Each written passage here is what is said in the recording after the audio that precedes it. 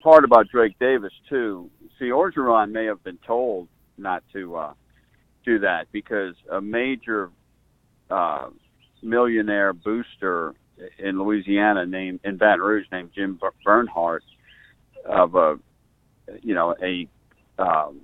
chemical company in Baton Rouge. He basically adopted Drake Davis when Drake was in junior high. He was a poor kid, and he was friends with Mr. Bernhardt's kid.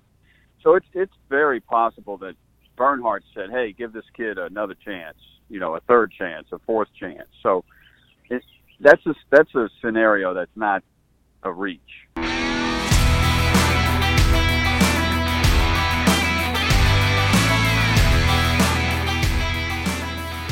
Hey, what's going on? This is the Saturday Down South podcast. I am Connor O'Gara. Will, we've got a little early pod for the people this week. Scheduling conflict, so good news. Pod comes out a full day earlier than normal. I think people like when stuff comes out early, right? Like, what's the best earlier than expected feeling? Because I think it's when you are trying to get into a restaurant and you're told it's going to be an hour wait, and then you get that text, you get that buzz. I don't know if they still do the little thing anymore that lights up and tells you your table's ready. COVID times, it's weird. But when that thing goes off like 10 to 15 minutes in, and you're like, oh, it's on now. It doesn't even matter if it's IHOP. That gets me fired up every single time. What's something else that you would hope is early? Bro, you just made me realize I think those might be going the way of Blockbuster, man. Because even pre-COVID, they would send you text messages, and I just realized how much I missed those little pucks from like Applebee's, Right? Fuddruckers used to always have them back in the day. Fuddruckers would let you know your table's ready. Like, why is the line so massive to get into Fuddruckers? I have no idea, but we're not going to talk about those today. We're instead going to talk about ESPN FPI today. No, I'm just kidding. We're not going to talk about that either. Mississippi State coming in at number 8 in the ESPN FPI is pretty much all you need to know about the legitimacy of that, in my opinion. And that's coming from someone who actually likes MSU, think that they're going to have the year 2 bump. But no, I refuse to fall for the trap and talk about FPI just because I know that's what ESPN wants me to. Right. However, I love a good cliche storyline this time of year. Spring is such a great place for that for a couple of reasons. One is that everyone is undefeated, and 2 is that everyone is undefeated. That's it. That's the only reason. But I wanted to talk about the best cliche storylines in the SEC this spring. I've got a bunch of different categories for that because, there's just no shortage of them. And whenever I see one of these headlines, I'm like, I've been long overdue to do something about just cliche spring storylines. There's only so much you can talk about when there's not games going on. So because we have, count them, 1, 2, 3, 4, 5, 6, we got 7 spring games this Saturday. I thought I would do my 7 favorite spring storyline cliches. So let's fire it up. Number one, and this is obvious and this is just universal in the SEC. The new coach with the new culture.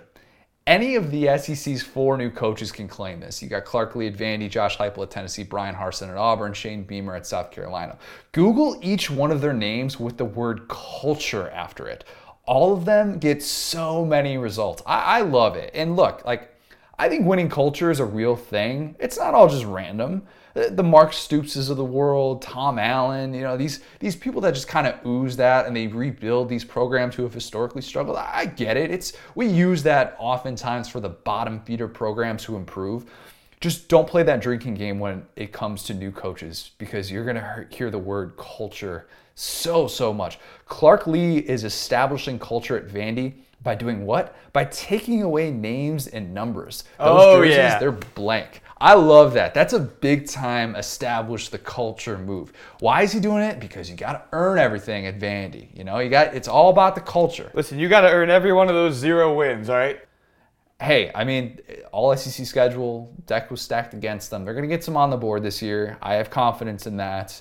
But I think that's like, if you were to take away the names and numbers of your players and you're a new coach, first of all, you're way better with names than I am. That's like being the night 1 of The Bachelor when you show up and there's 25 women there and you forget. I don't know how they can remember all those names. I don't know how they could. I think Jesse Palmer. You say he's taking away names and numbers? Taking away names and numbers. They just have blank jerseys. All right, man. More power to you. They got to tear it all the way down. I mean, do what you got to do. Start from the ground up, build that foundation up. Sam Pittman was all about that this time last year. Do what you got to do. But man, it is like if you were a head coach trying to pick a guy out of a group, you're like sitting there trying to like just learn names the entire time, learn body shapes or something. I don't know how that really goes into establishing the culture for you from a personal standpoint, but hey, do what you got to do. If it works, it works. By the way, I love that change the culture sort of implies that the previous culture sucked and that's why a change was needed. It's like kind of low-key shade at the previous regime. Not really, because it's a different type of cliche, but like it's basically saying, oh, your last coach, he lost the team, but I'm going to be the one who finds it. For Brian Harsin and basically every coach ever, that change the culture cliche, it starts in the weight room. Of course. He said that's where they've really been getting after it. Every coach comes in and thinks that their strength program is the difference. I remember at Nebraska, Scott Frost's weight room, like his weight room program that he had designed after Mike Riley, that was going to be the difference that was going to make that program elite after being bad. Like, it's still 1975 and nobody else has figured out that lifting weights don't actually stunt your growth. By the way, that's at the root of why Nebraska stormed past everyone. Well, on the whole like steroids thing, they turned a blind eye to discipline. Tom Osborne wasn't big on that. But yes, winning culture is everything. And if you're not bought into the winning culture, you can find the door. Number 2, the new offense. Oh, this one is so cliche now. I mean, every year. And we heard about it Georgia last year, of course, with Todd Monken.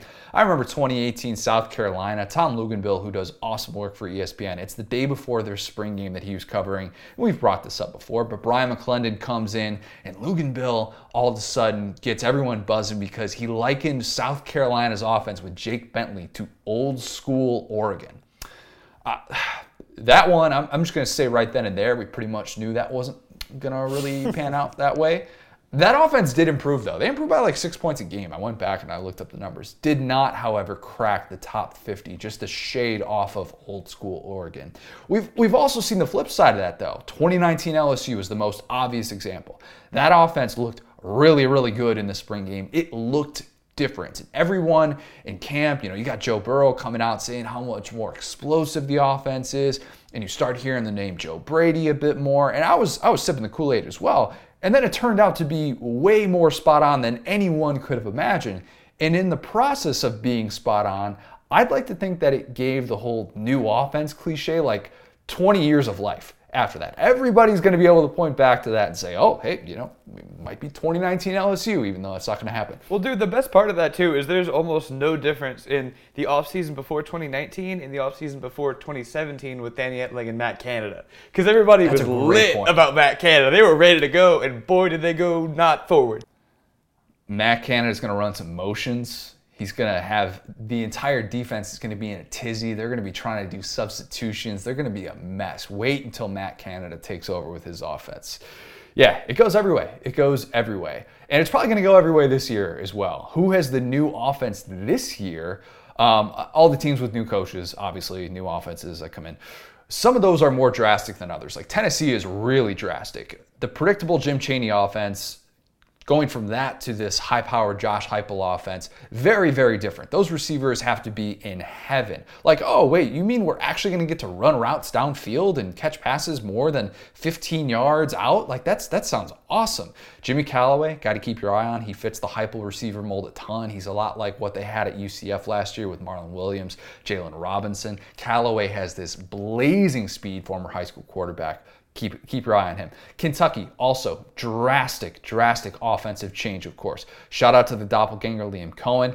Gone is Eddie Grant's offense. They ran the ball basically like 2/3 of the time. They're going to be much more balanced. They're still going to run the ball. Don't get it twisted. They want to run the ball out with C-Rod. Cohen says he wants to get him 25 touches a game, yada, yada, yada. I believe that. But the plan is to be able to stretch the field a lot more. I already talked about the Bo Allen angle of this. He fits the scheme best. They've had a lot of turnover at wide receiver via the transfer portal. They got this big 6'6" kid from Michigan State, Trayvon Morgan. That kid is just a skyscraper. He is exactly what they need in that offense to be able to go up and get some of these jump balls. Obviously, Wan'Dale Robinson, huge piece of that, fitting that Robert Woods mold in Liam Cohen's offense. Going from Kentucky's offense to basically like these Sean McVay principles, I'm not saying that Kentucky is going to be high-powered from the jump, but it's just going to look way, way different. And it makes for a really good offseason storyline. Alabama is kind of the exception to the rule with this. It's a weird spot for Bill O'Brien to be in because basically for the first time in a decade, and everybody's been hearing and talking about Bill O'Brien, of course, but basically for the first time in a decade, he has to adjust to someone else's offense. Like, think about it. Everywhere he's gone, it's like, hey, I'm Bill O'Brien. This is the offense that we're going to run. Like Penn State, he does that. With the Texans, he does that. He didn't have to do that with the Patriots. They had a well-established offense. They had this guy by the name of Tom Brady. You might have heard of him. By the time he finally takes over that offense, they pretty much know what they're doing. So basically for the first time since then, he's having to go to the beat of somebody else's drum. When you go to Bama, you don't bring in your new offense. You adapt to Bama's offense and you make your slight tweaks. Steve Sarkisian did that to a T. It was perfect. They love the short crossing routes. They love the fact that they have these guys that would just buy into the system and block for each other downfield. That's like the most underrated thing about watching this Alabama offense is how willing those guys were to block downfield. And obviously they, of course, stretch the field. They go deep. They started running more of these 2 tight end sets late in the season. Billingsley! I love saying Billingsley. They're going to do that again with Bill O'Brien. That's the big storyline. Billingsley and then the converted linebacker Cameron Latu. I think it's Latu. Sorry, I'm mispronouncing his name. If he becomes a household name, I'll learn how to pronounce it. They are both getting rave reviews out of camp. Expect to see a lot of those 2 tight end sets with Bill O'Brien's offense. Speaking of the position switch guys, which Cameron Latu is, that's the next one. The position switch guys. These are always great, in my opinion. Tennessee used to do this all the time with Pruitt. Like, Pruitt would just move linebackers to running back sort of interchangeably. I think looking back now, Pruitt would just forget kind of how that worked and what the offensive side of the ball is supposed to look like, and he would just think that everything is supposed to be defense. I don't know. Maybe that's a little bit of an unfair dig at Pruitt, but I don't really think he knows what offense is still to this day. Like, hey, we have nobody here at this position. Help us out. Last year, Takarian Joyner moved full-time to receiver. By the way, Takarian Joyner, that kid is awesome. South Carolina. Imagine sitting back and watching the quarterback situation unfold at South Carolina. All the different dudes that started at that program, Colin Hill and Helinski and Bentley and Doty at the very end there, like, you're a former 4-star quarterback and you just have to sit there and watch all these guys play. Meanwhile, they're telling you, you're going to play another position. You're going to be great here. Not only did he stay at South Carolina, but he put his head down and he worked. He says and does all the right things. He could have left that program easily, probably started a group of 5 somewhere. But he's a guy that really needed that full offseason last year, didn't get it. He admitted that it kind of sucked that he didn't really get it, didn't get the volume that he was hoping to. Now he's getting it. I really hope that Marcus Satterfield, their new offensive coordinator, utilizes him way, way more than Mike Bobo did. I think they're going to have to without Shi Smith. This year, though, J.J. Pegues. Yeah! Oh, boy. Will, this guy is built out of a lab for you. Damn, boy, he thick! We're just gonna have to get that clip as like a voiceover to throw in anytime that you forget it, to make sure that we can never bypass that, of course. If you don't know who J.J. Pegues is by just me saying that, you know him by the fact that he was the guy who was 6'3", 308 pounds. He played Wildcat quarterback last year. That spin and hurdle that he had against Arkansas, it is the ultimate chef's kiss. I don't care if you're on the Arkansas sideline. You can't not watch that and appreciate that athleticism at that size. But he was a tight end who basically played on special teams, and he only had like 71 scrimmage yards. But Will, I tweeted this out the other day, all-time great snap count that J.J. Pegues had as a true freshman last year. This is via Pro Football Focus. He had 7 snaps at quarterback, 8 in the backfield, 117 in line, which is, typical for a tight end, but then 29 in the slot, 22 out wide. Imagine seeing that guy split out wide and you're cornerback and you're like, wait, I don't actually have to guard the 308-pound guy, right? 20 on kick coverage. He did 53 snaps on kick return, 5 on punt coverage, 48 field goal extra point. Pegues was one of those guys that the second he stepped on the field, no matter who you were, you knew who he was. But now he is moving to defensive tackle. I asked Kiffin about him last year before Ole Miss played Auburn because Pegues is from Oxford. And he actually went to the same high school as DK Metcalf, but just missed being able to play with him. He was in 8th grade when Metcalf was a senior, so they just missed that. But Kiffin was like, yeah, freak athlete, really sucked that I couldn't even get a seat at the table to be able to recruit him. I guess it came along too late. But Kiffin's like, yeah, I saw him lay out some dude on kickoff coverage. And oh, by the way, Pegues would probably be a top 5 pick if he played 3 technique. I'm like, wait a minute. What?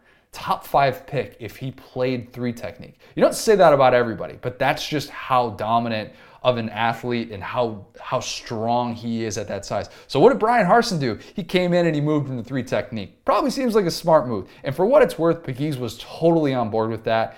He wanted to be recruited as a tight end in high school. That's where his dad played at Arkansas State. Everyone wants to be able to have the ball in their hands. And if I was 300 pounds and I could move and do the things that he did, I'd be like, yeah, play me there. I want to have the ball in my hands. This is awesome. But now he's down for the switch to defensive tackle. He's going to be able to play a lot more snaps. But of course, we're coming back to the cliches here. Why did he want to make this move? Why was he willing to? Because he wants to help the team win. Love it. Number 4, the stud freshman recruit back from injury. It seems like just yesterday, Zamir White was that dude. Like, this is a cliche. We joke about this stuff. I think that would suck to get hurt as a true freshman. It would really, really suck. It always sucks to get hurt. But as a true freshman, I would say that, like, getting into the strength program and doing all of that year one, of course, that matters. That is important. And when you're a blue chip recruit, early enrollee, as so many of these guys are, you still need that time. My 2 favorites for this category this year, Georgia cornerback Kelee Ringo and then South Carolina running back Marshawn Lloyd. Lloyd was going to be the guy last year at South Carolina. Like, they were saying, true freshman, you will start day 1. That does not always happen, but the Marcus Lattimore tweets, they were in the drafts for South Carolina fans. They were ready to go. Oh, yeah. And then, of course, he goes down in fall camp, torn ACL. But then Kevin Harris happened, and Kevin Harris was awesome last year. Now Marshawn Lloyd is back, or at least he's working his way back. We're not going to see him in the spring game, but he should be full go by this summer. We see all the cliche things when it comes to that rehab with Lloyd. We've got the social media workout videos of his rehab, and it's like, oh man, he's looking awesome. He's looking stronger than ever. We've got coaches raving about his progress. We've got his backfield mate, Kevin Harris, hyping him up. The best thing about South Carolina in 2021 and why they're going to be worth watching for not just South Carolina fans, but for some others when you're, looking for something on that noon SEC Network game that is going to come on. It's going to be Kevin Harris. It's going to be Marshawn Lloyd. That would also be a great injury law firm. Thought about that as well. Like, I was facing 3rd and 28. Then Harrison Lloyd stepped in and got me the 75-yard touchdown I needed. Thanks, Harrison Lloyd. Kelee Ringo, on the other hand. I know, that's a bit ridiculous. Elite dad joke game. Back on track. Bad dad joke game. Bad. Kelee Ringo, on the other hand, Georgia needs him back badly. They lost 5 defensive backs, all of whom could be drafted either this year or next.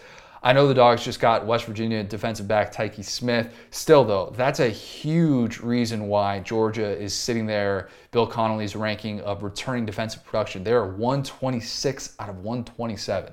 Not great. Ringo, of course, came in as the 5-star cornerback, but then he tears his labrum before the start of last season. Still a work in progress based on some of the comments we've seen out of camp, but the kid is 6'2". He runs the 100 in 10.43. That is really, really quick. Kirby seems like he wants to lower expectations with him. He's not going to look like Tyson Campbell or Eric Stokes out of the gate. That's just unrealistic. Not everyone is able to step in and do Derek Stingley things, playing lockdown corner in the SEC. Stingley isn't cliche at all, but we've got more cliches. Number 5. I'd say real quick, hold on. My favorite of that last one is the guy who is an insane recruit that's been like okay every year, but every offseason, like my favorite of this was Deshaun Hand.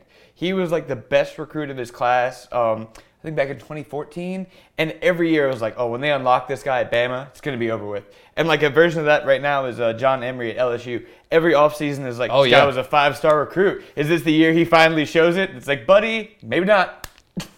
And if you go off in the bowl game, and I used to say that about George Pickens. George Pickens has just gone off in the bowl game each of his first 2 years.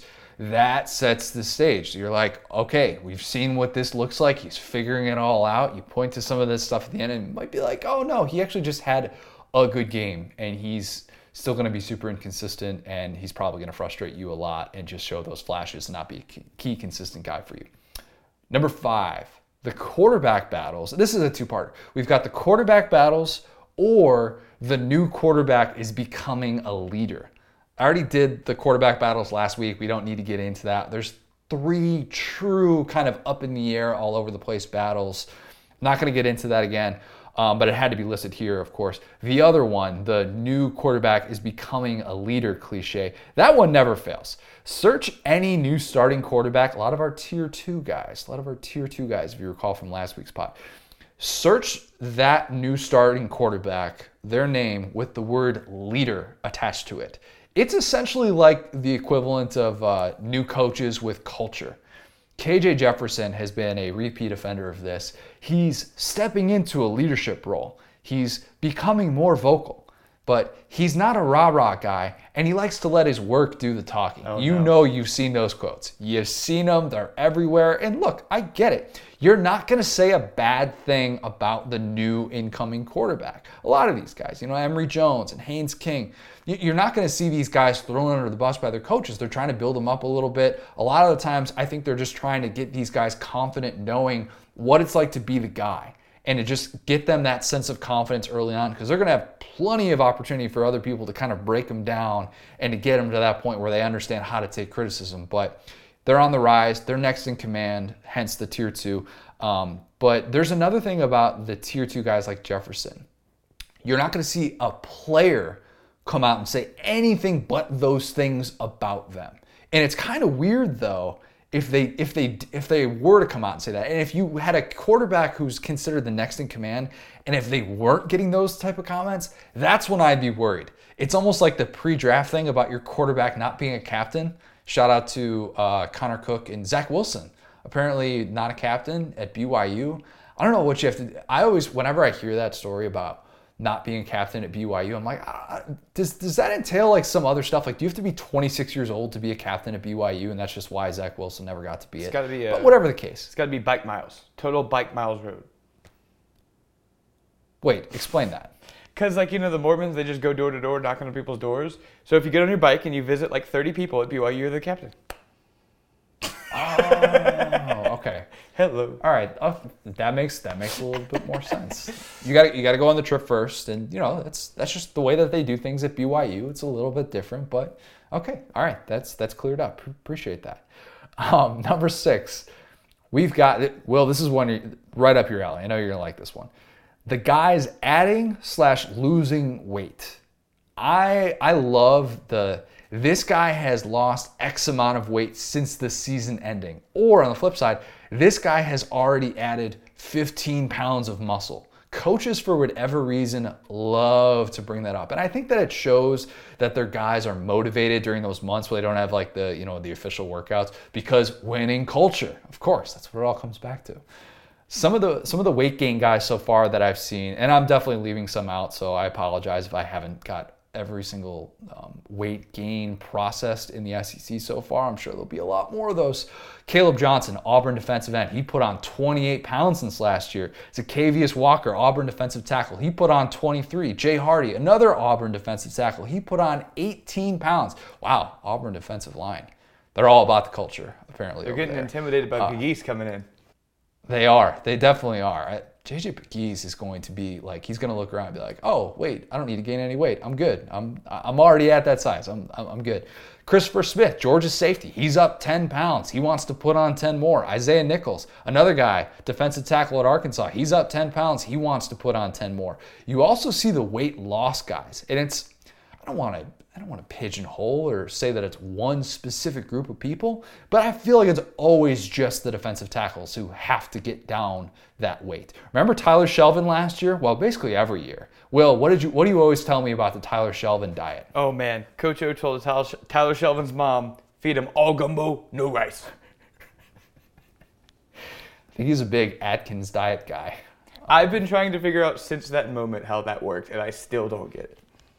Weight fluctuated a lot. Tyler Shelvin's going to make some money in the NFL, so like he did what he needed to do to be able to kind of control it. But he got on campus and he lost 60 pounds.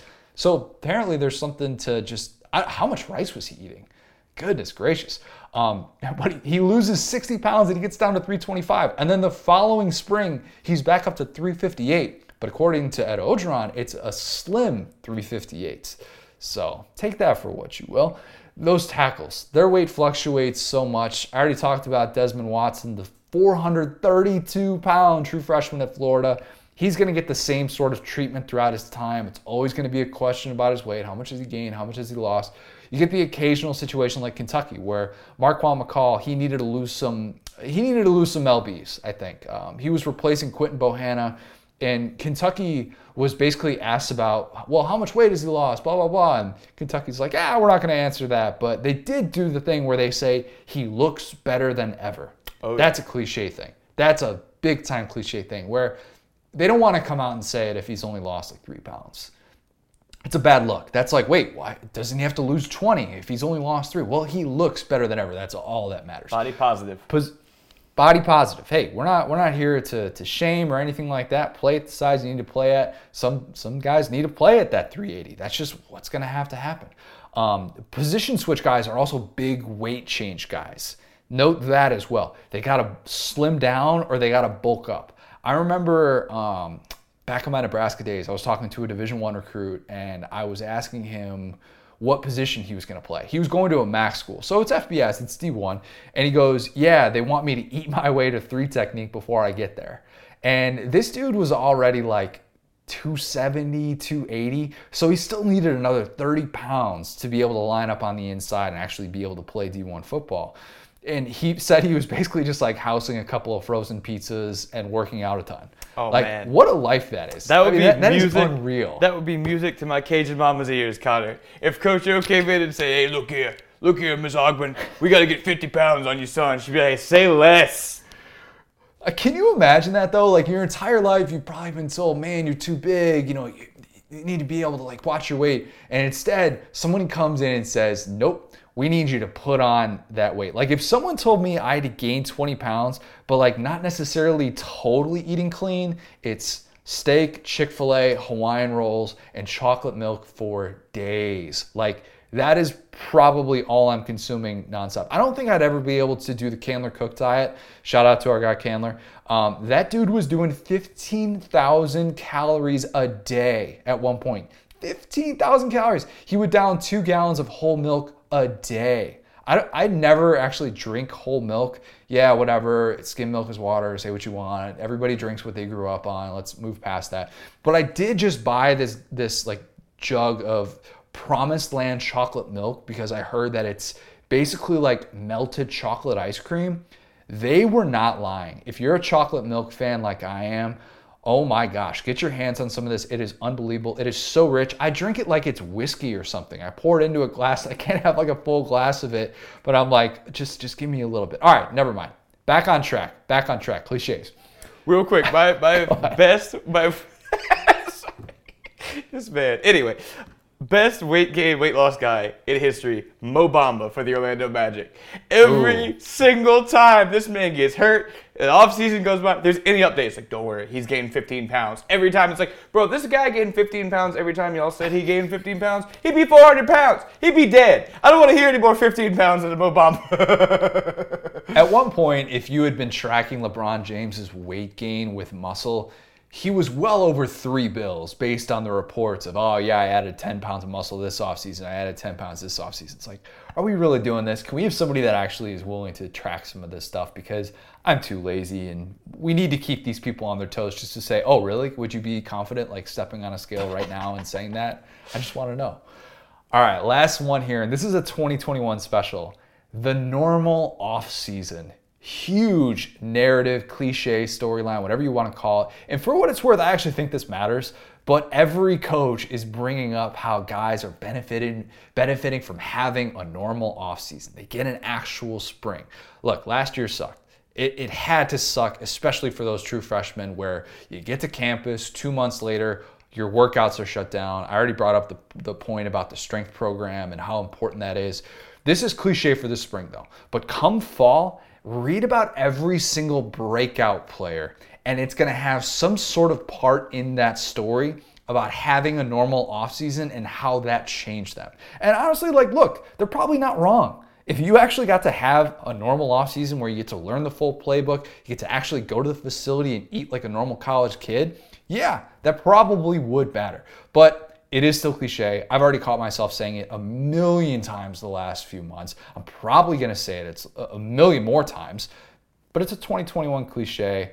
It's not necessarily an annual cliche. We have to squeeze all the life out of it that we have for this one offseason. So that is a wrap on spring cliches. Will, I'm sure I did. Did I miss any?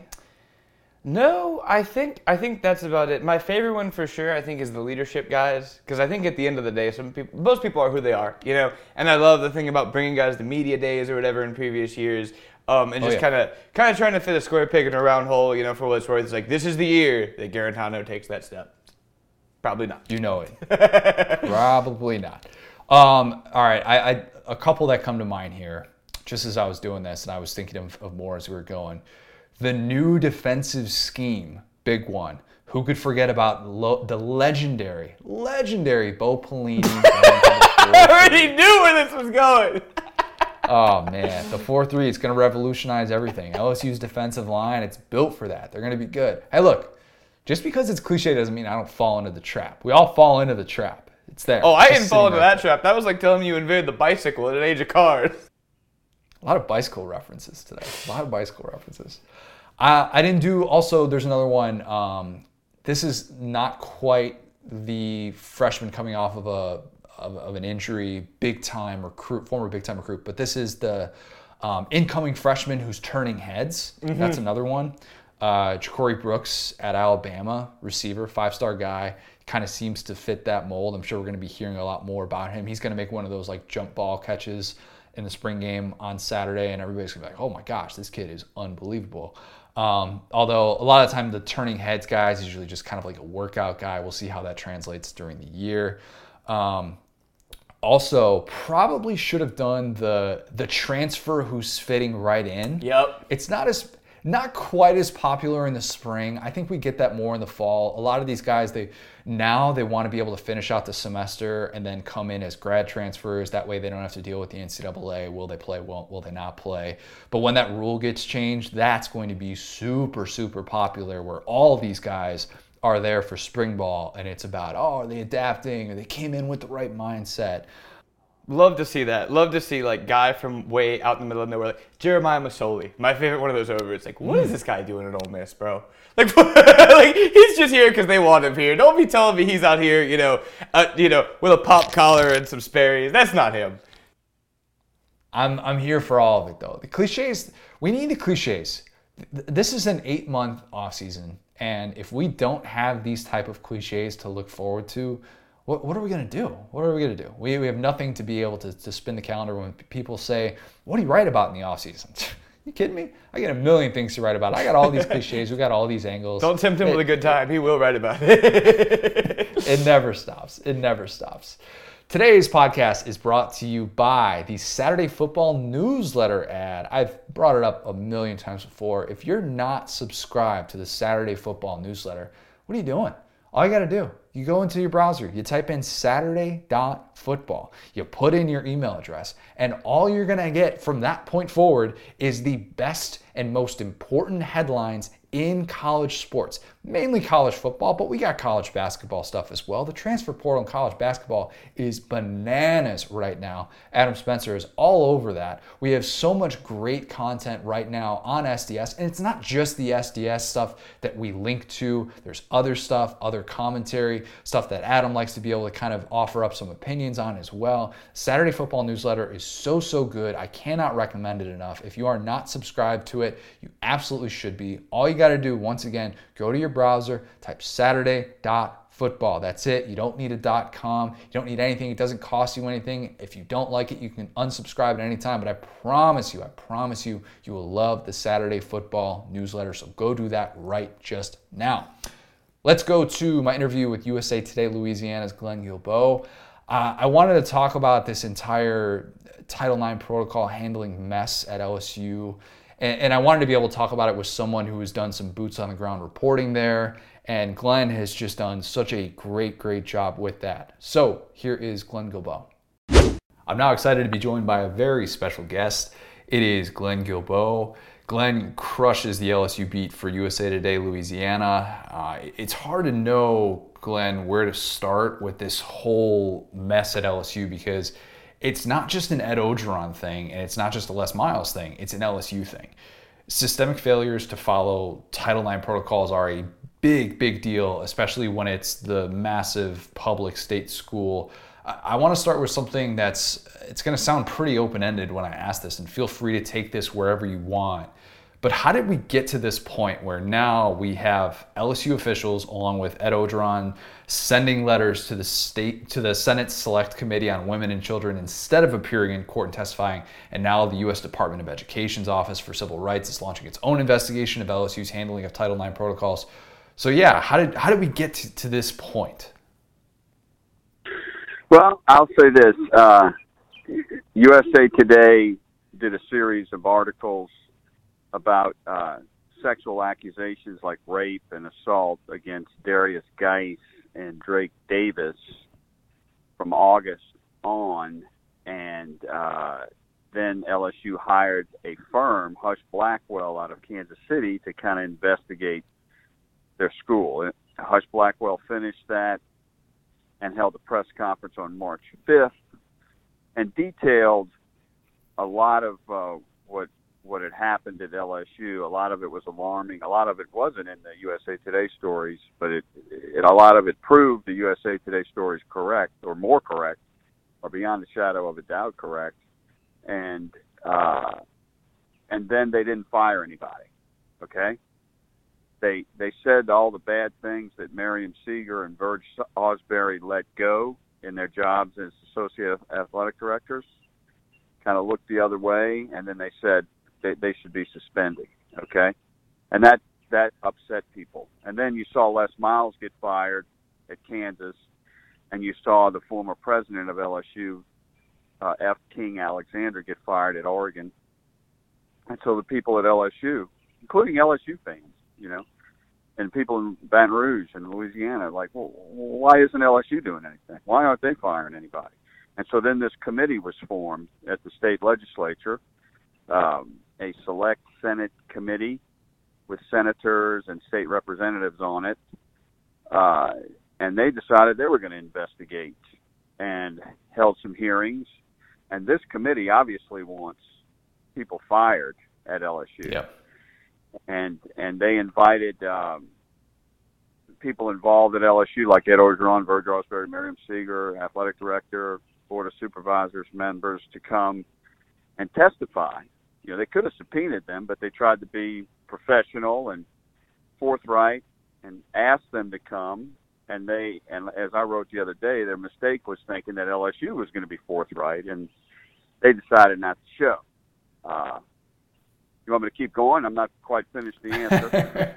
No, I mean, that's a fascinating thing to have happened, because you basically had a higher power say you as an institution failed to do your job. And if LSU had come out and if they had just come out and punished and said, instead of a suspension for 30 days, no, you're fired. And instead you have these people, F. King Alexander, Les Miles, people at other places who have gone on to do other things, had their bosses look at them and say, no, we can't stand for this. Meanwhile, back where the problem originated, it still doesn't feel like they're addressing the problem in the right way. And there are so many little pieces of this that I feel bad using the word little, because they're not, and they're significant, and they've added up to this point that we're at. And one of those things, and the thing that has made so many headlines, is the Darius Geis situation.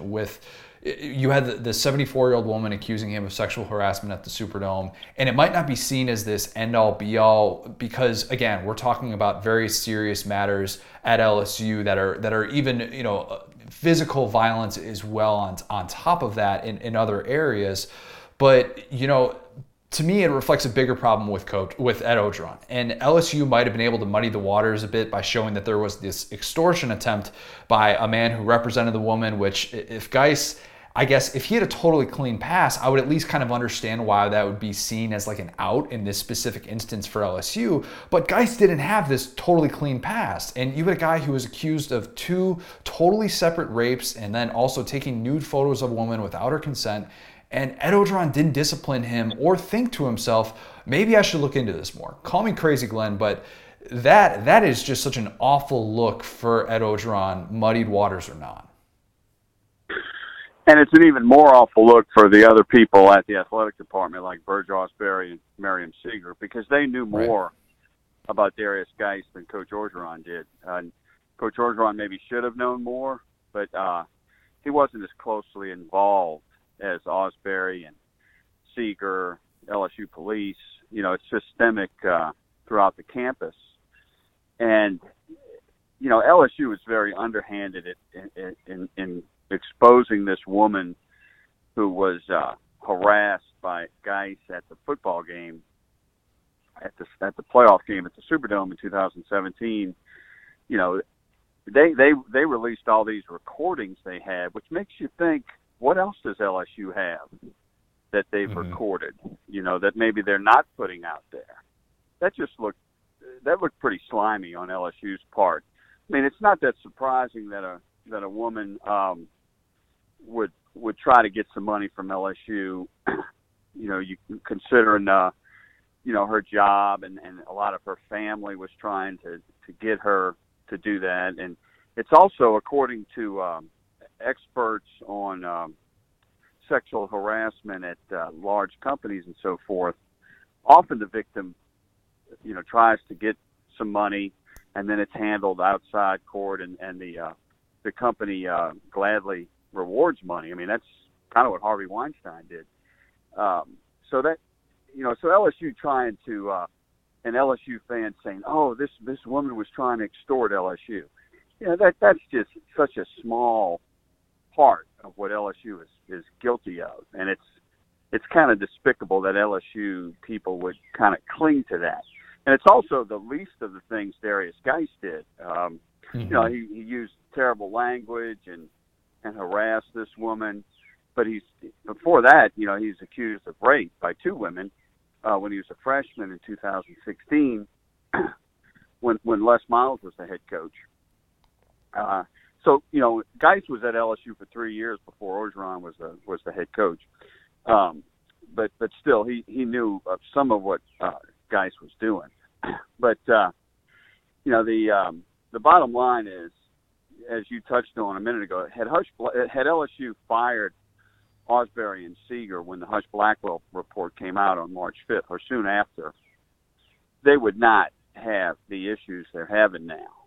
And I asked that question at the press conference after the Hush Blackwell's report. I asked the Hush Blackwell lead investigator, Mark Schmidt, I said, you spelled out all these things that these people did, and then you're just suspending Osbury and Seeger?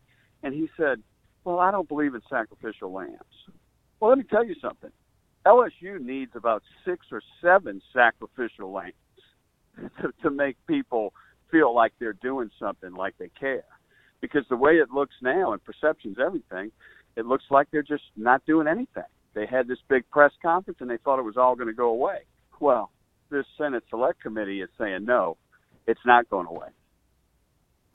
The discipline is the biggest issue, and the way that it's been addressed by LSU is troubling because I do think that from a perception standpoint, they would have dodged so many of these issues that have really been brought upon themselves because of the way that they have gone about this. Almost, I hate to use the word arrogance, but that's what it feels like at this point. It's definitely arrogant.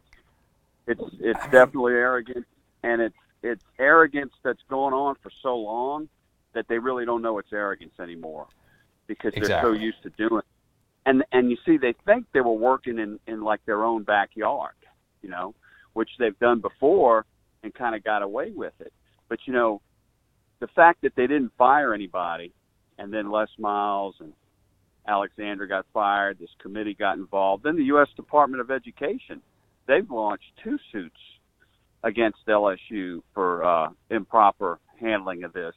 And that could lead to LSU not getting a lot of its federal funding, you know. So this all goes back to systemic arrogance by LSU and just a way of doing things, automatically trying to cover up things, and just operating in a fishbowl that they don't think anybody's watching. Well, this time, you know, the world was watching, and they didn't really realize it. And I still don't think they realized it. You know, if so, they would have sent some people to the hearing on Thursday. If Orgeron, if there's a suspension for Geis in the Citrus Bowl, which is a non-New Year's Six bowl game, if they had just decided we're going to suspend him, we're going to use this as an excuse just so that nobody comes back to us and can say that we never disciplined this kid, it almost feels like the conversation around him changes a little bit, and at least they have that to fall back on. Is that a weird thing to think about? Because again, I'm not trying to dismiss the serious nature of being accused of rape 2 different times before that. That is way, way more serious than sexual harassment claims, obviously. But doesn't it kind of feel like LSU was basically given an opportunity there to do something that seemed obvious, but they instead decided that they didn't even need to do that? Well, that would have definitely helped Orgeron. And you know what? There is a chance that Orgeron did not know about the 2 rapes accusations by Geis in 2016. He was an assistant coach at the time. That's plausible because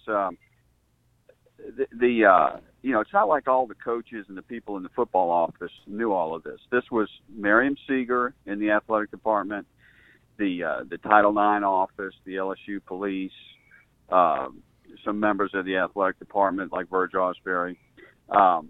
You know, there's a chance he didn't know all about that, and he did kick Drake Davis off the team finally, who also had some sexual assault. He did kick him off the team. Of course, he was arrested, so that was kind of public.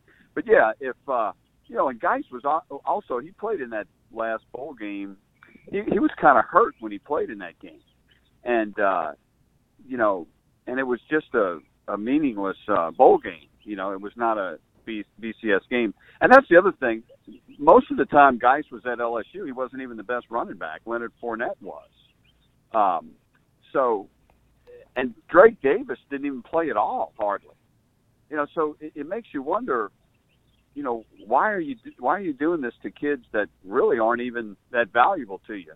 Not that, you know, you should change your stance on that just because a kid's good, but it's just like, you know, they do it because they can't, is the feeling I get, you know. Like, here's a guy you could kick off the team much earlier, Drake Davis. Here's another guy that you knew about and you should have handled better, Darius Geis. But why didn't you do it? I think it comes back to, well, you know, we're used to doing it and we can do it because we control everything in this town. With Drake Davis, that's the part that you could say that's, even though that he eventually got kicked off the team, that's the part where you really see how high up this failure goes, where Osbury was made aware of all the claims against him, and there were, I mean, it took 7 different officials at LSU having knowledge that he was beating his girlfriend for him to even get to that point. And Orgeron didn't want to even address that issue when he was asked about it, like after kicking him off the team, and he didn't want to say whether or not he had prior knowledge of this, because obviously that would imply that he was guilty of knowing more and not doing anything about it, except for suspending him from the weight room that summer and the way that all played out. But let's go back to when all of this kind of hit the masses, because I think we all see the initial report that comes out from your colleagues at USA Today, who did tremendous work. Yeah, go ahead. Let me interrupt you too. The part about Drake Davis too. See, Orgeron may have been told not to do that because a major millionaire booster in Louisiana in Baton Rouge named Jim Bernhardt of a chemical company in Baton Rouge. He basically adopted Drake Davis when Drake was in junior high, he was a poor kid and he was friends with Mr. Bernhardt's kid. So it's very possible that Bernhardt said, "Hey, give this kid another chance, a third chance, a fourth chance." So that's a scenario that's not a reach, and it just goes to the systemic issue of this. There's so many people involved, and I think a kid like Drake Davis, had he not had this tie with this rich LSU backer, probably would have been kicked off the team sooner. I mean, this that's is like an interesting wrinkle, thing, and it's incestuous, and people at LSU have been there so long, and they take care of themselves. It's like the mafia. The way that you phrase it like that, it definitely paints that picture to now seeing what has come out. When it initially came out in November, I think everybody was caught off guard a little bit, and we thought this was just an isolated incident with Darius Geis and some of the things he was being accused of. And then all of a sudden you find out this is way beyond just one individual in the lives that he impacted. When this came out in November, I remember that Ed Orgeron has a media availability shortly thereafter, and he reads a statement. And he says that he's not going to address any issues. He doesn't want it to be open season. He doesn't want to be on his heels. And you were the person who asked the only question about the investigation that USA Today had uncovered. What was your reaction then to seeing the way that he responded to you, to that discussion, versus where he's at right now?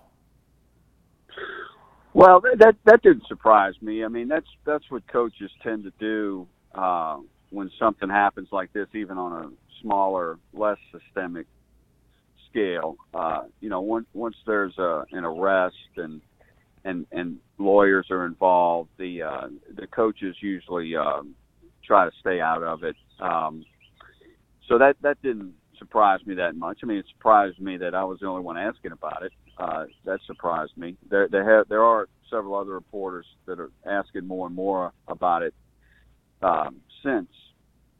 But I think Coach O's has probably been asked not to speak about it much, I would say, because Coach O tends to be very candid and speak his mind. So it's obvious I feel like he's been told not to answer certain questions. The $50 million lawsuit filed by Sharon Lewis, who, if you don't know, if you haven't kept up to date on all of this, she was the LSU Associate Director of Recruiting. It piggybacks on some of the findings of the Taylor Porter investigation 8 years ago, and then much more recently, the Hush Blackwell investigation.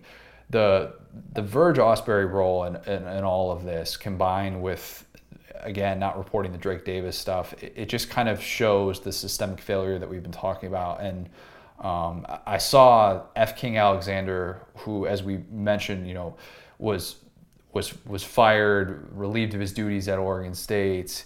He said that Ausberry got a promotion and his salary was doubled during this, which is just a wild thing to think about, that people above him knew what he had contributed to in all of this and that he was still getting promoted. And it's shades of Urban Meyer with Zach Smith, with some of the just blatant negligence in saying, I'm just going to continue to promote and do what I feel is right, not based on anything else that has happened outside of this.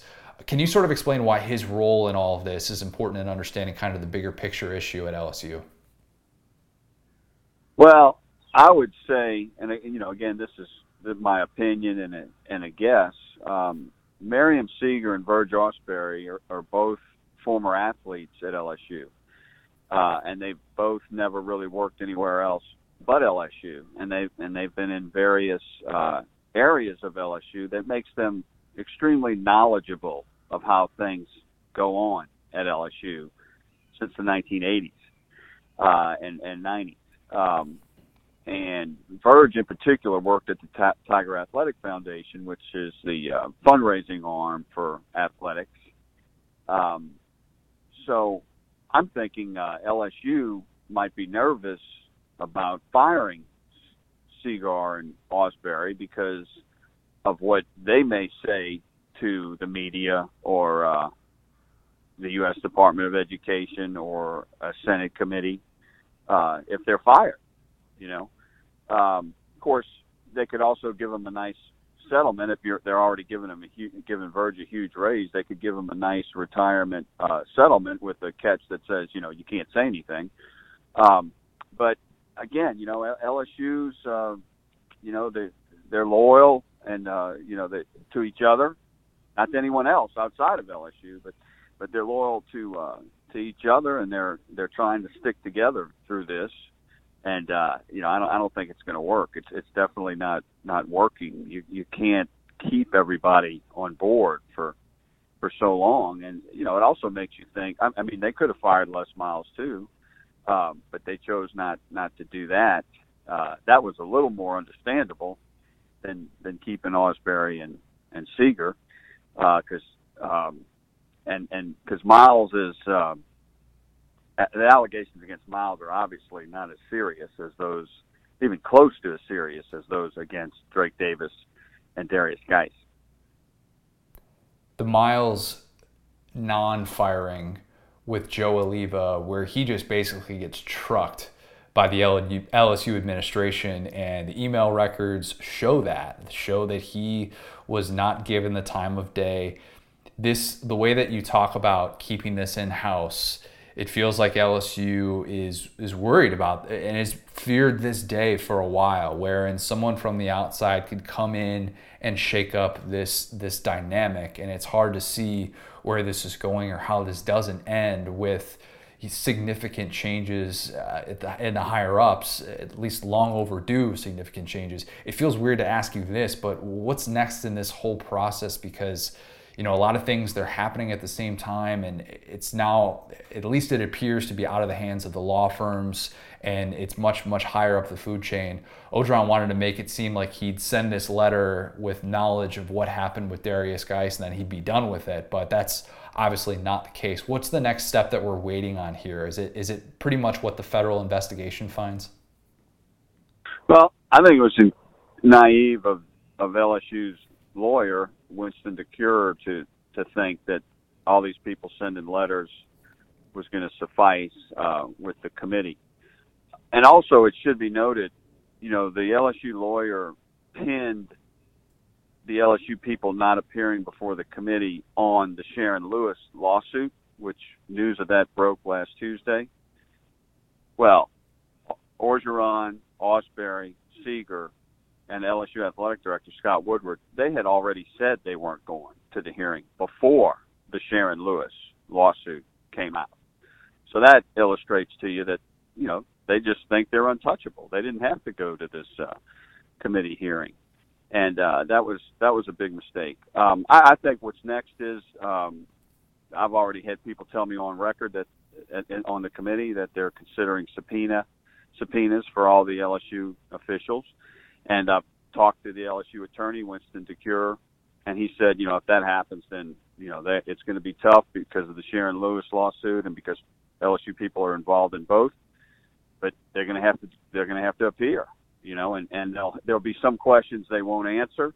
But that's what they could have done had they gone last Thursday. They could have done that already, and it would have showed them to be more cooperative. But they totally missed that. And LSU is just begging for a damage control person who knows what he's doing.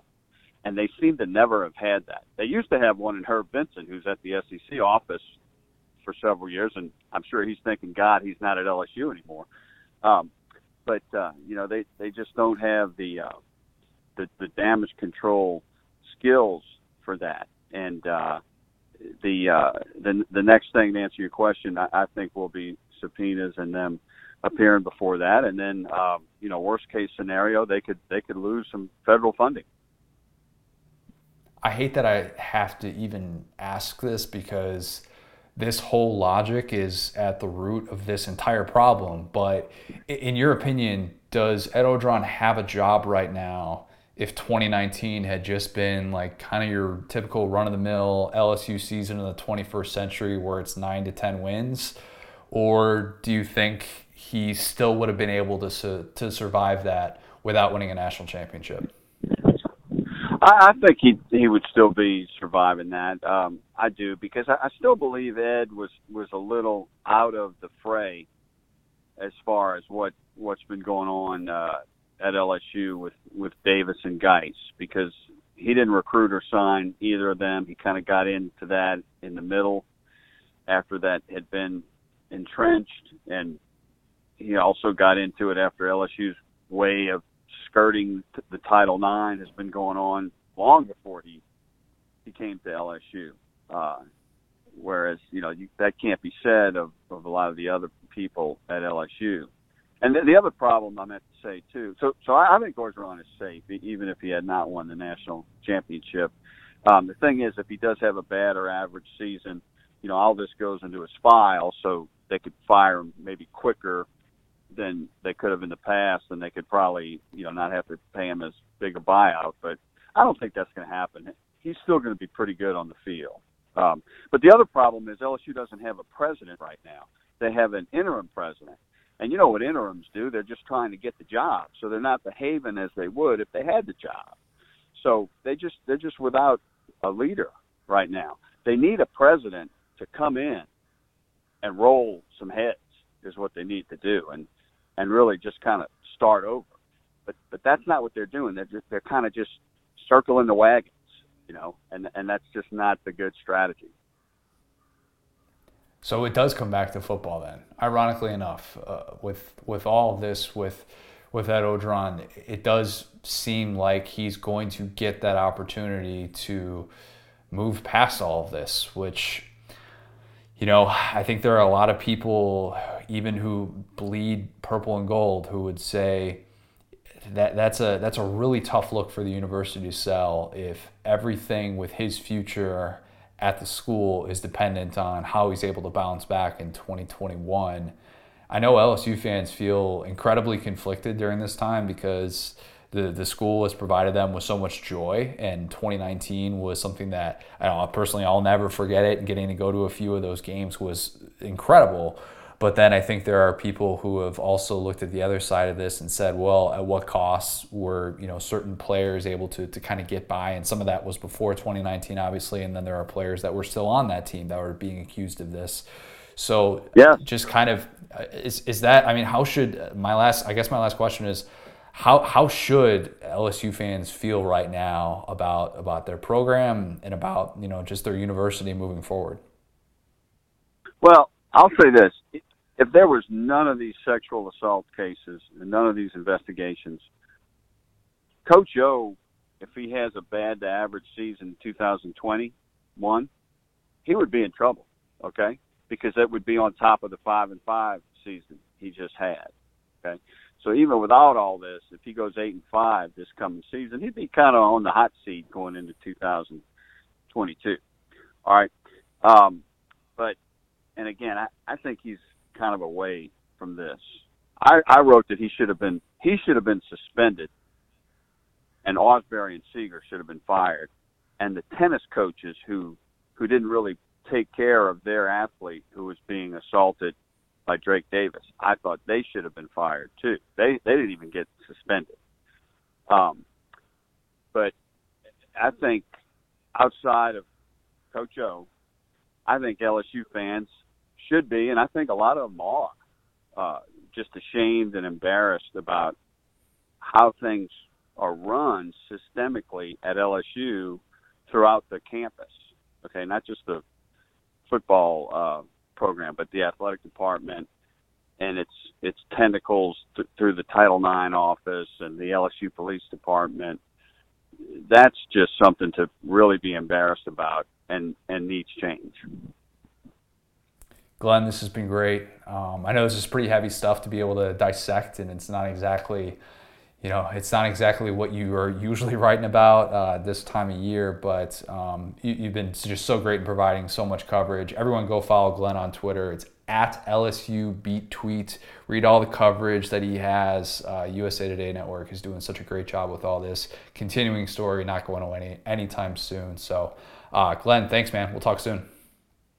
Well, let me say that Nancy Armour and Jacoby at USA Today, at Big USA Today, I call it. I mean, those are some of the most excellent investigative reporters I've seen work. And the amazing thing about this story, usually when there's a big story, the story's updated and kind of rehashed. Not this story. Every story is a new one. It just keeps on being peeled. That's what's amazing about the development of this story. Each story is different than the other one, and they're all involved in the same potato that's being peeled, if you will. So it's not a great subject, but the reporting, particularly by Nancy Armour and Jacoby, just been excellent. Thank you. Really good stuff. Yeah, no, we're gonna have to maybe during the season we'll talk about some actual football stuff, because no, we didn't have time for that today. But yeah, I mean, the stuff is tremendous. So yeah, I'm sure we'll be talking soon. And like I said, everybody go follow at LSU Beat Tweet and just stay informed on all this stuff because it's important. All right, thank you. Will, you don't have any tattoos, do you? Not currently, no. Do you have any plans to get a tattoo? Yeah, so it's funny because my girl has been putting off getting a tattoo of her dog's paw print, and she actually just passed away. And then me and John, my business partner, have also wanted tattoos for a long time. So I think in this next couple months, as things start to get back to normal, I think we're just going to take a group field trip and I'll get tatted, man. Got to be a sober decision. If you're going to do it for the first time, it has to be a sober decision, I would think, at least. I like that, though. Then it's kind of a group thing, and if it's people that you've been friends with for a while, or people that you have had a good relationship with a long time, it's something that you feel like, all right, this is something that we can talk about for years to come. I like doing it as like more of a group thing than just kind of an individual.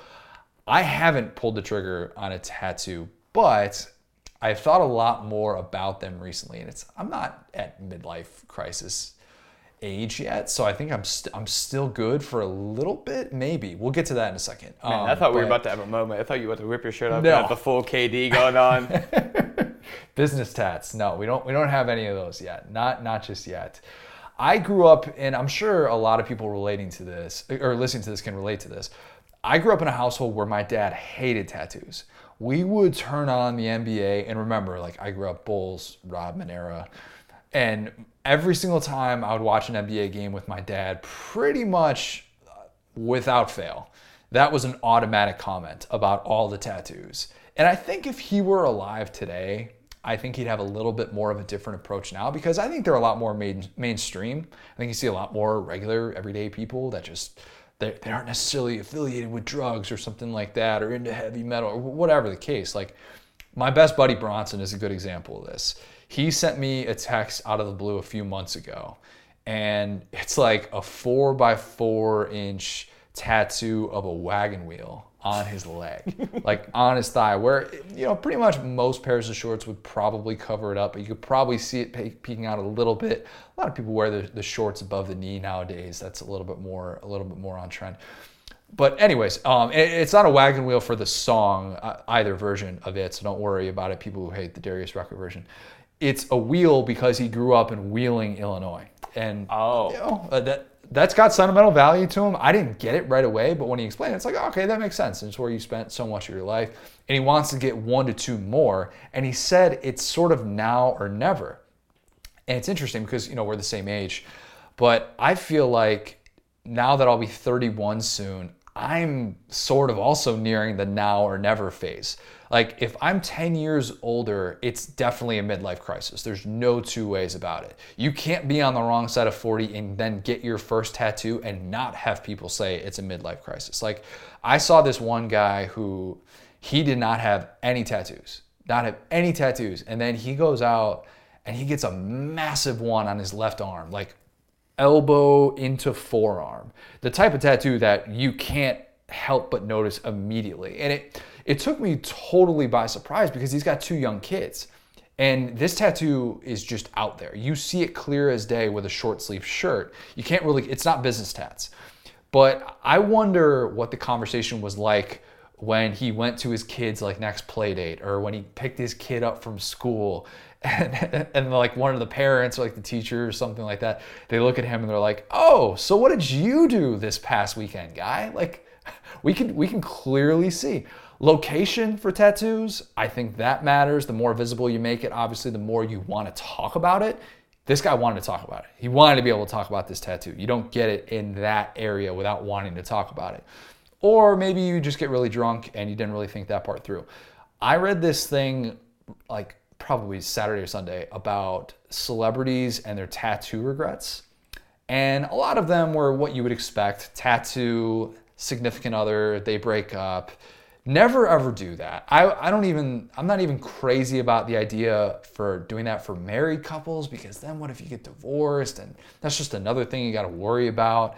I wouldn't necessarily want to do that. I think my wife and I will spend forever together, no doubt about it, but still that would kind of worry me throughout the entire process. Or some people try and do the artsy thing where they would do it in another language and then they would do the wrong word. Oh boy. I don't know how, like, I get it, celebs, they got the money, they don't really have to think the same sort of way, but I just don't get how people can misspell a tattoo. Like, I get the tattoo artists, they're not sitting there spell checking them. It's not like they come up to them and they say, oh, let me look up this word to make sure you're 100% correct. But how do you not Google this stuff before you go in and get permanent ink on yourself? I don't get that. But Lauren really wants me to get one on my ribs. And I don't look the part. I don't think I have that type of pain tolerance either. But, you know, I've at least been curious about tattoos. And I wonder if my ship has sailed a little bit. 2016, 2017 would have been my range for that. The Cubs finally win a World Series. My dad died at the end of 2017. And I was still kind of like a few years away from 30. Where if you turn 30 and then you get one immediately after, it's like, all right, that's kind of not quite midlife crisis, but what are you doing there?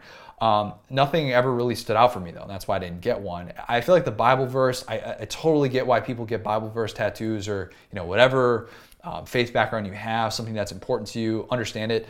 I want my tattoo, if I get one, to be totally original. I don't want to ever be in that position where I get a tattoo and then I'm in a spot where I see someone walking down the street and I'm like, oh, wait a minute, you also have John 3:16 on your shoulder? Cool, man. Tattoo bros. That's just me. And if you have a tattoo that's, you know, a bit more cliche, if you got the barbed wire, whatever, that's your thing, totally fine. So, Will, any thoughts on that before we get to a few of these responses that we've got? You gotta take your buddy's like path with a wheel and just get a husk of corn on your ribs for Nebraska. No, he's from Illinois. No, but you spent time in Nebraska, so that would be your version of that: a husk of corn, and then Kanye West face on the other rib. Oh gosh, that's it. Okay, so my buddy is actually, he was big into the Kanye transitioning into the auto-tune phase. Okay, like I have distinct memories of 2008. Where he would just listen to that CD on repeat. And we're all kind of looking around at each other like, you actually like this? You're the one person that liked that 2008 version of Kanye. So that would kind of work. Wait, are you talking 808s and Heartbreak or Graduation? Because those are two very different vibes. No. We're not talking Graduation. We're talking 808s and Heartbreak. Yeah, that guy was going through it. You should have just given him a hug. He was. Looking back on it now, yes, he needed a hug. You know what? Kanye was able to kind of move past that. Good for him. We have a few responses here. Emery Picker said that he has 10 tattoos and that he was actually going to get another one today. King. Amazing. One on each calf, apparently. Or, I don't know. Emery doesn't look like one of those guys who has like too many tattoos as well. Like I had breakfast with Emery and his wife and his friends last year. They were down in my neck of the woods in Orlando. And I did not look at Emery and immediately be like, oh, you are covered head to toe in tattoos. Maybe he's gotten a couple since since I last saw him or whatever. But I would tend to think if you're going to be like that you need to have at least some business tattoos, probably, just because I'd be a little bit worried about people immediately rushing to judgment. And maybe that's just my own insecurities about that. But I don't know. Emery makes it work, though. And, more power to you if you can get that to work. Emery's going to get dead and then lift on his two thighs. So he's ripping weight. Oh, that's good. No, I'm just kidding. But I can see him doing that. You got to get it backwards so that when you look in the mirror, you can see it. Yep. And it's just telling you the exact lift that you're doing. That makes total sense. Nothing wrong with that plan at all. And I'm sure when you're 75 years old, you're going to love that too. This sounds like I'm crapping on tattoos. I'm really not. I promise I'm not. We got one from bearded_Seth on Twitter. I have 3. 1 old school, Tupac style across my shoulder. Love that. And 1 on each calf. Oh, he's the one that's got 1 on each calf. My bad. Scripture means a lot to me. That's my criteria. Something has to mean enough to me to make it permanent. There's nothing but faith that meets my criteria. Perfectly understandable approach. Perfectly understandable. And I think a lot of people fall into that camp as well. Or if you want to honor a loved one, I totally get that. And being moved by words like that to make that a part of you, I mean, a physical part of you, like, yeah, no problem with that whatsoever. We've got one last one here. This is from @Pops095. That Twitter handle is taken, ladies and gentlemen. He says, I'm nearing 40 and unmarked. I just can't think of anything I want on my body forever. However, if UGA manages to win a title before I'm dead, oh man, this guy's only 40 and he's saying that, I may just have to get a tattoo to commemorate that. The old Rick Pitino approach. Yep. Win a championship, get a tattoo. Careful to just, to make sure that we're Allegedly. understanding what elements of Rick Pitino's life we're talking about and not the other lives of Rick Pitino, or other lives that still sort of works with Did that. the NCAA make Rick Pitino cover that tattoo? If they didn't, they made him, he's not allowed to address people in person with that showing. That's a violation. Ole Miss actually gets a year of probation added on every time he does that. Every time Rick Pitino goes out in public with his tattoo, they just slam Ole Miss again.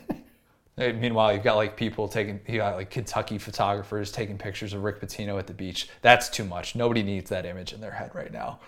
Never, ever, ever, ever, ever do the premature title tattoo. Don't do it. You're going to go viral? Cool, great, awesome. But you're going to hate it every single time that you see that. Maybe, I don't know, maybe you laugh at it, but I just think that that's a tough look. And then you have that awkward conversation, especially if it's really visible. And then you have that person who sees it for the first time and is like, wait a minute, Kentucky did not win a national title in basketball in 2019. What are you doing? And then you have to walk that back. Just not worth it. It's just not worth it. They say with art is valued so high because it should make you feel good whenever you look at it. And if looking at a tattoo or something like that makes you feel like crap, it kind of does the exact opposite. Will, you didn't get a tattoo when LSU won it all in 2019. You were probably too young when the Saints... How old were you when the Saints won it all? Man, I don't want to talk about it. 14. Wait a minute. 14. Okay, that was going to be my guess. I was trying to do some quick math on the fly. It did not work out. Bookmark this though, because I have a Saints Super Bowl story for another time. Okay. Would you get a tattoo if the Pelicans won it all with Zion in gosh. 2024? Would that be the I'm doing this, it's happening, I've suffered long enough, I need to make this a landmark occasion in my life? No, but I'll tell you why. See, this is why me starting late was a bad decision. Because tattoo number 5, I might actually consider that. Tattoo number 1 or 2, probably a bad move. Why do you say that? Well, because if you already have your meaningful tattoos, then you can go sports championships. But if all you have is a New Orleans Pelicans ring on you, then you look kind of sketch, in my opinion. You would have to get the tattoo that shows with the tank jersey as well. Right. Like the tank style that you're not going to wear with a t-shirt underneath.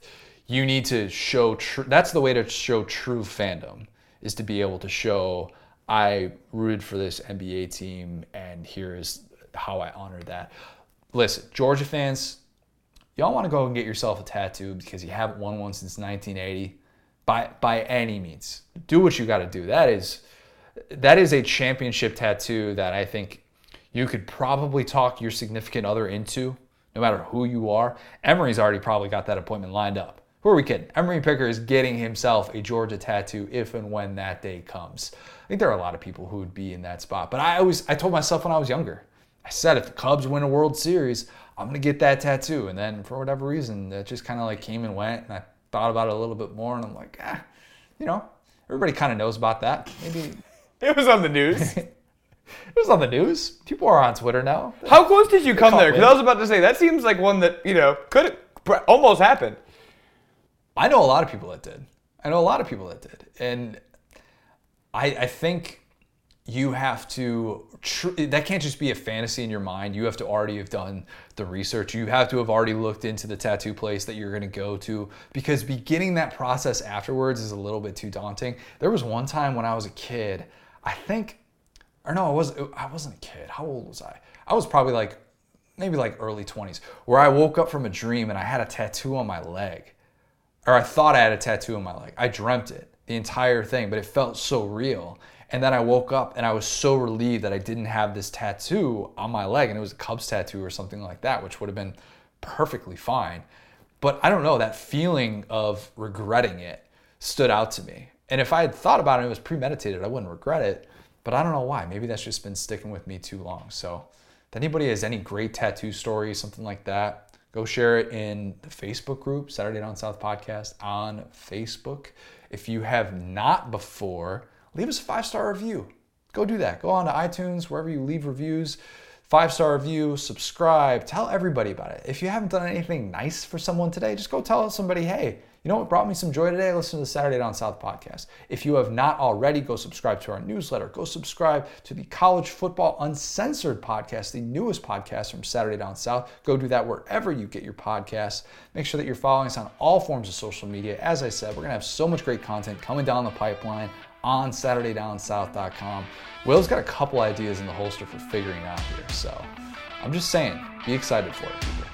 Yes, a lot of stuff coming. Enjoy the spring games this weekend. Thanks, guys. Talk soon.